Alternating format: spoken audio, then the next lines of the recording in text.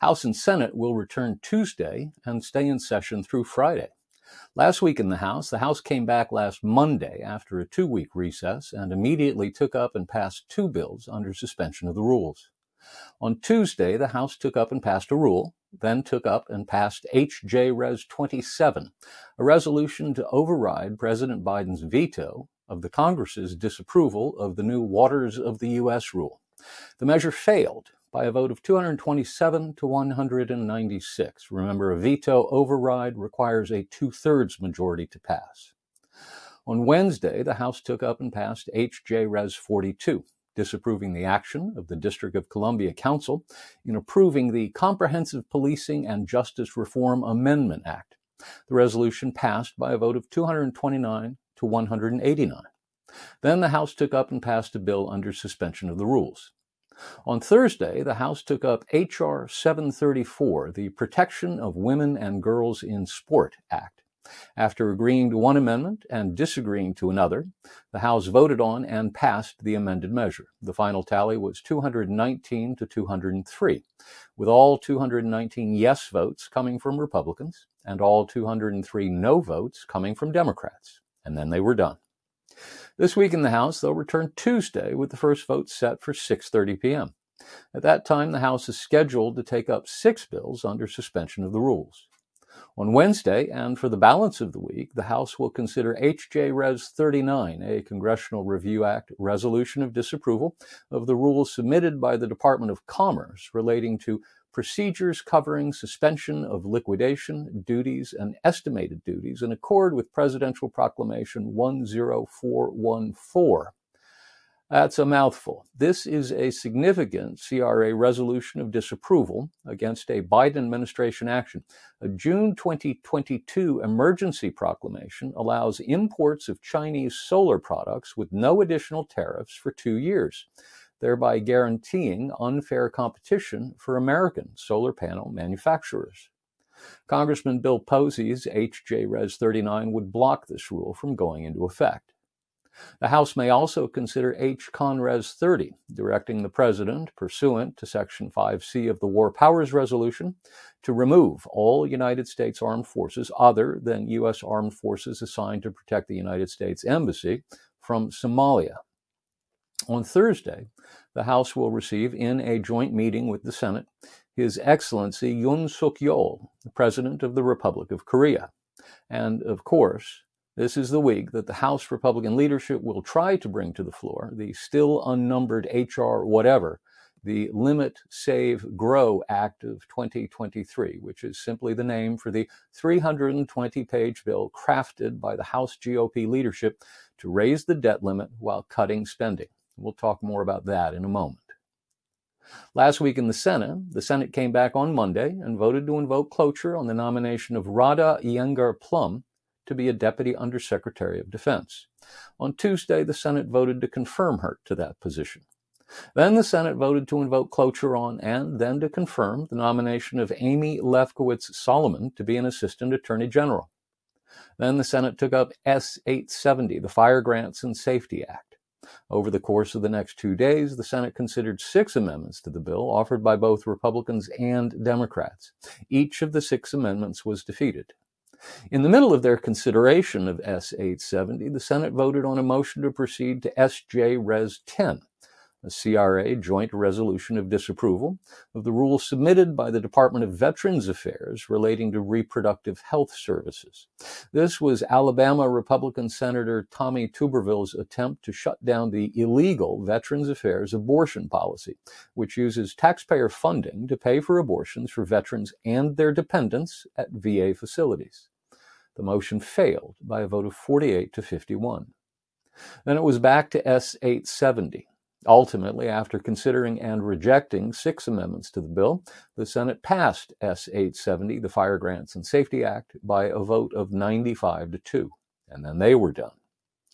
This week in the Senate will come back to work on Tuesday with the first vote set for 5:30 p.m.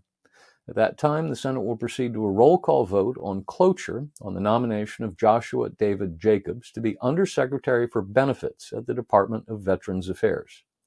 Possibly as early as Tuesday, Senate Majority Leader Schumer plans to bring to the floor a resolution condemning former President Trump's call to defund the Department of Justice and the FBI. Now, back to Dianne Feinstein. You'll recall that when we last talked, one of our topics was the current goings-on related to California Democrat Senator Dianne Feinstein, who's been absent from the Senate for the last 2 months as she recovers from a bout with shingles. Her doctors have advised her not to fly, so she's been stuck in San Francisco and not able to attend to her duties in the Senate, including meetings of the Senate Judiciary Committee. Her absence from those meetings means the Biden administration cannot push through its most radical or unqualified nominees because they cannot get any Republican votes. And without her presence to complete the Democrat team, there's a 10-10 tie.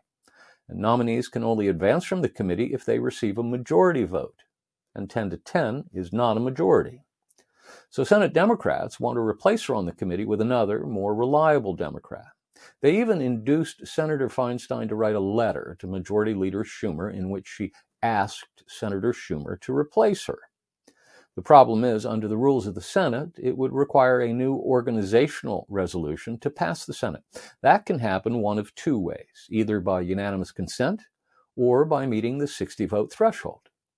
On Tuesday afternoon, Senate Minority Leader Mitch McConnell, who had been absent himself for several weeks as he recovered from a concussion suffered after a fall, laid to rest any doubts about where he stood on the matter of replacing, temporarily or otherwise, Senator Feinstein.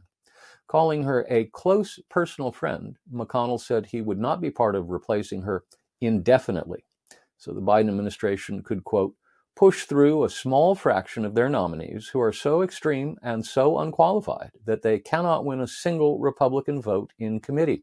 Senate Republicans, he said from the floor, will not take part in sidelining a temporarily absent colleague off a committee just so Democrats can force through their very worst nominees.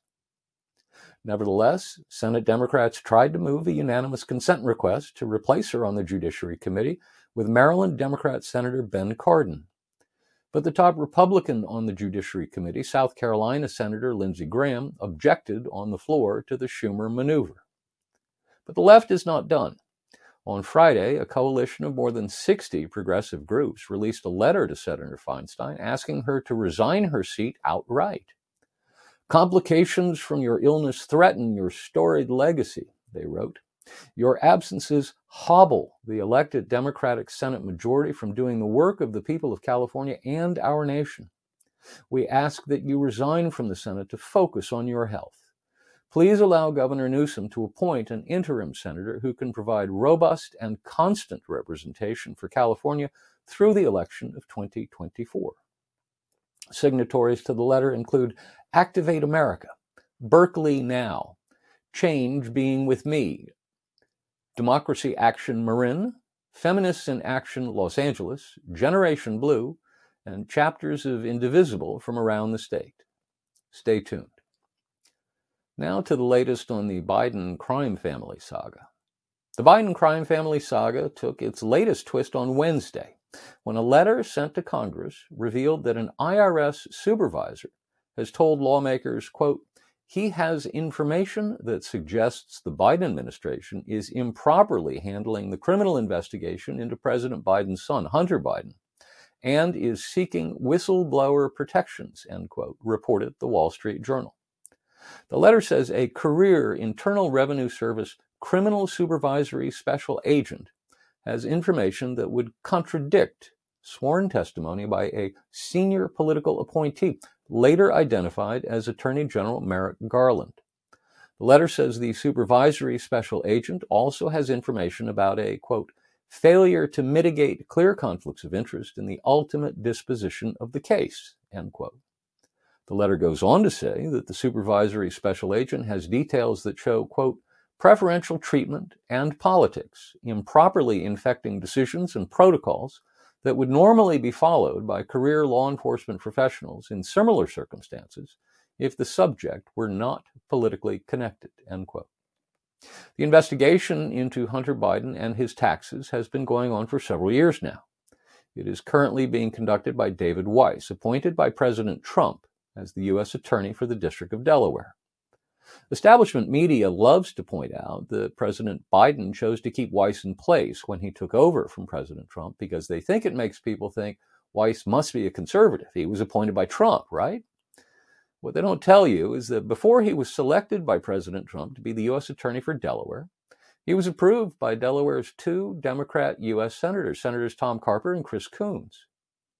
During a March oversight hearing, the Attorney General said Weiss had broad leeway to pursue his investigation into Hunter Biden's activities. Quote, he has been advised that he is not to be denied anything he needs, end quote. Garland told the Senate Judiciary Committee on March 1, I have not heard anything from that office to suggest that they are not able to do everything the U.S. Attorney wants to do.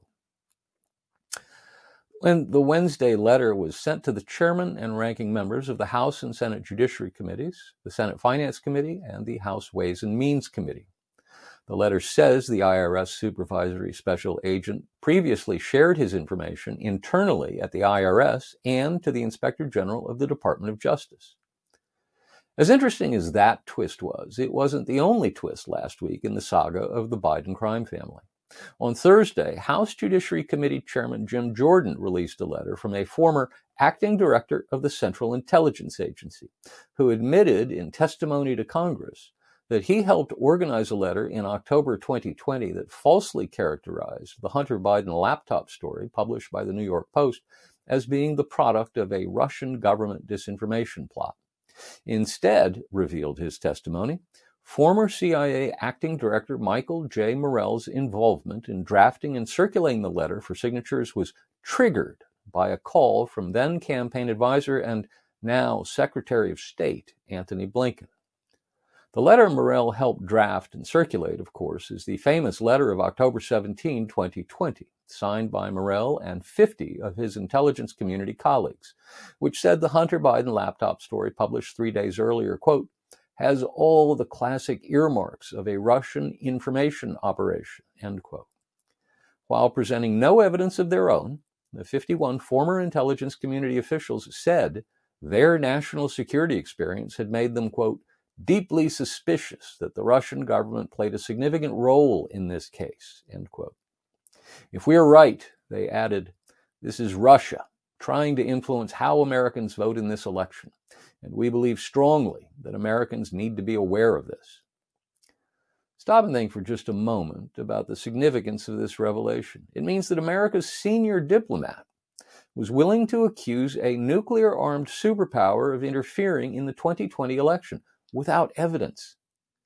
And it means that 51 former senior intelligence community operatives were willing to say the same thing, again, without evidence.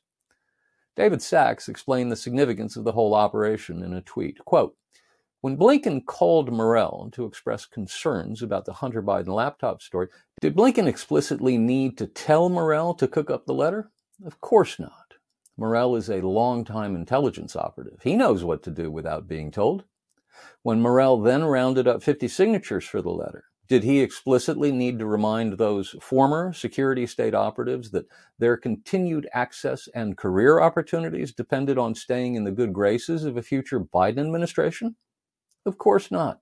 They know that without being told. When the letter was then fed to the media, did the New York Times and Washington Post reporters explicitly need to be told to emphasize the parts claiming Russian disinformation and downplaying the CYA language where the signatories admit they have no evidence? Of course not. The media knows what to do without being told. This is how the game is played. All it took was a phone call from Blinken.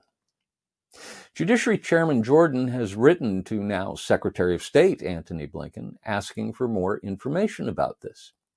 Based on this testimony, wrote Jordan to Blinken, quote, it is apparent that the Biden campaign played an active role in the origins of the public statement, which had the effect of helping to suppress the Hunter Biden story and preventing American citizens from making a fully informed decision during the 2020 presidential campaign.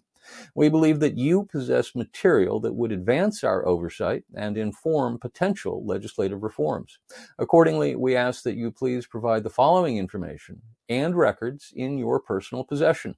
And then goes on to ask Blinken to identify all people with whom you communicated about the inception, drafting, editing, signing, publishing, or promotion of the public statement on the Hunter Biden emails, dated October 19, 2020, sent or received between October 14, 2020 and November 24, 2020.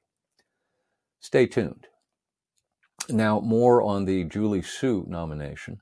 The Senate Health, Education, Labor, and Pensions Committee, chaired by Vermont socialist Bernie Sanders, held a hearing last Thursday on the nomination of Deputy Labor Secretary Julie Su to advance to the top spot at the Department of Labor. The committee is scheduled to hold an executive session on her confirmation on Wednesday morning at 10 a.m. Su's confirmation is not a sure bet, even in a Senate controlled by Democrats.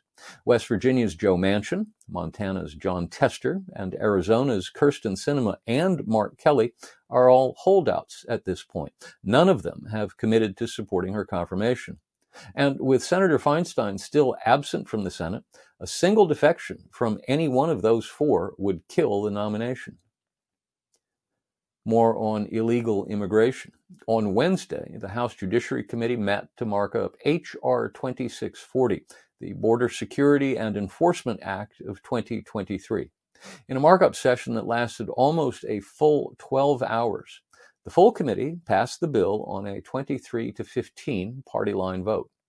The bill would give the Department of Homeland Security permanent power to expel illegal immigrants as a tool to achieve operational control of the southern border. It would also reverse the Biden administration's abuse of the parole power and would restrict parole to narrow emergency cases, as was originally meant. In addition, the bill would narrow the grounds for claiming asylum, returning it to what it was meant to be when it was created more than 40 years ago. Now that the bill has cleared the committee, it can be scheduled for a floor vote, but I don't expect to see it on the floor until Speaker McCarthy and his leadership team have locked down the votes to pass this bill. And that's not yet a sure thing, because there are still some Republicans who have indicated they have problems with the bill. Stay tuned. Now to the debt ceiling. On Wednesday afternoon, House Speaker Kevin McCarthy released a 320-page legislative draft of the Limit, Save, Grow Act, a bill to raise the debt ceiling by $1.5 trillion or suspend it until March 31, 2024, whichever comes first, in exchange for a whole host of conservative policy wishes, including cutting $130 billion from this year's budget, as the federal government in FY 2024 spends only as much as it did 2 years ago in FY 2022. Holding the growth of federal spending over the next decade to just 1% per year, which, when you factor in inflation, amounts to a rather significant spending cut, about $4.5 trillion over the next 10 years. Repealing last year's Inflation Reduction Act $80 billion boost to the Internal Revenue Service's funding by $70 billion. Clawing back about $90 billion in appropriated and distributed, but still unspent COVID relief funding from the states. Repealing a whole host of green energy tax credits, including tax credits for the purchase of electric vehicles. Overturning the ongoing Biden administration student loan repayment pause, overturning the Biden administration's scheme to use taxpayer funds to repay about $400 billion in student loan debt, passing H.R. 1, the Lower Energy Costs Act, which includes proposals to boost oil and gas production and mining, and which includes permitting reform to cut down the time it takes to greenlight energy projects, adding work requirements for able-bodied adults in the Supplemental Nutrition Assistance Program and Medicaid. Naturally, President Biden rejected the McCarthy plan immediately and totally. Quote, "That's the MAGA economic agenda," he said. "Spending cuts for working and middle-class folks. It's not about fiscal discipline. It's about cutting benefits for folks that they don't seem to care much about." Nevertheless, some House Democrats said it was time for President Biden to start negotiating with McCarthy over the debt ceiling. They recognize the political reality of the situation, which will only become worse for them if McCarthy succeeds in passing this bill through the House.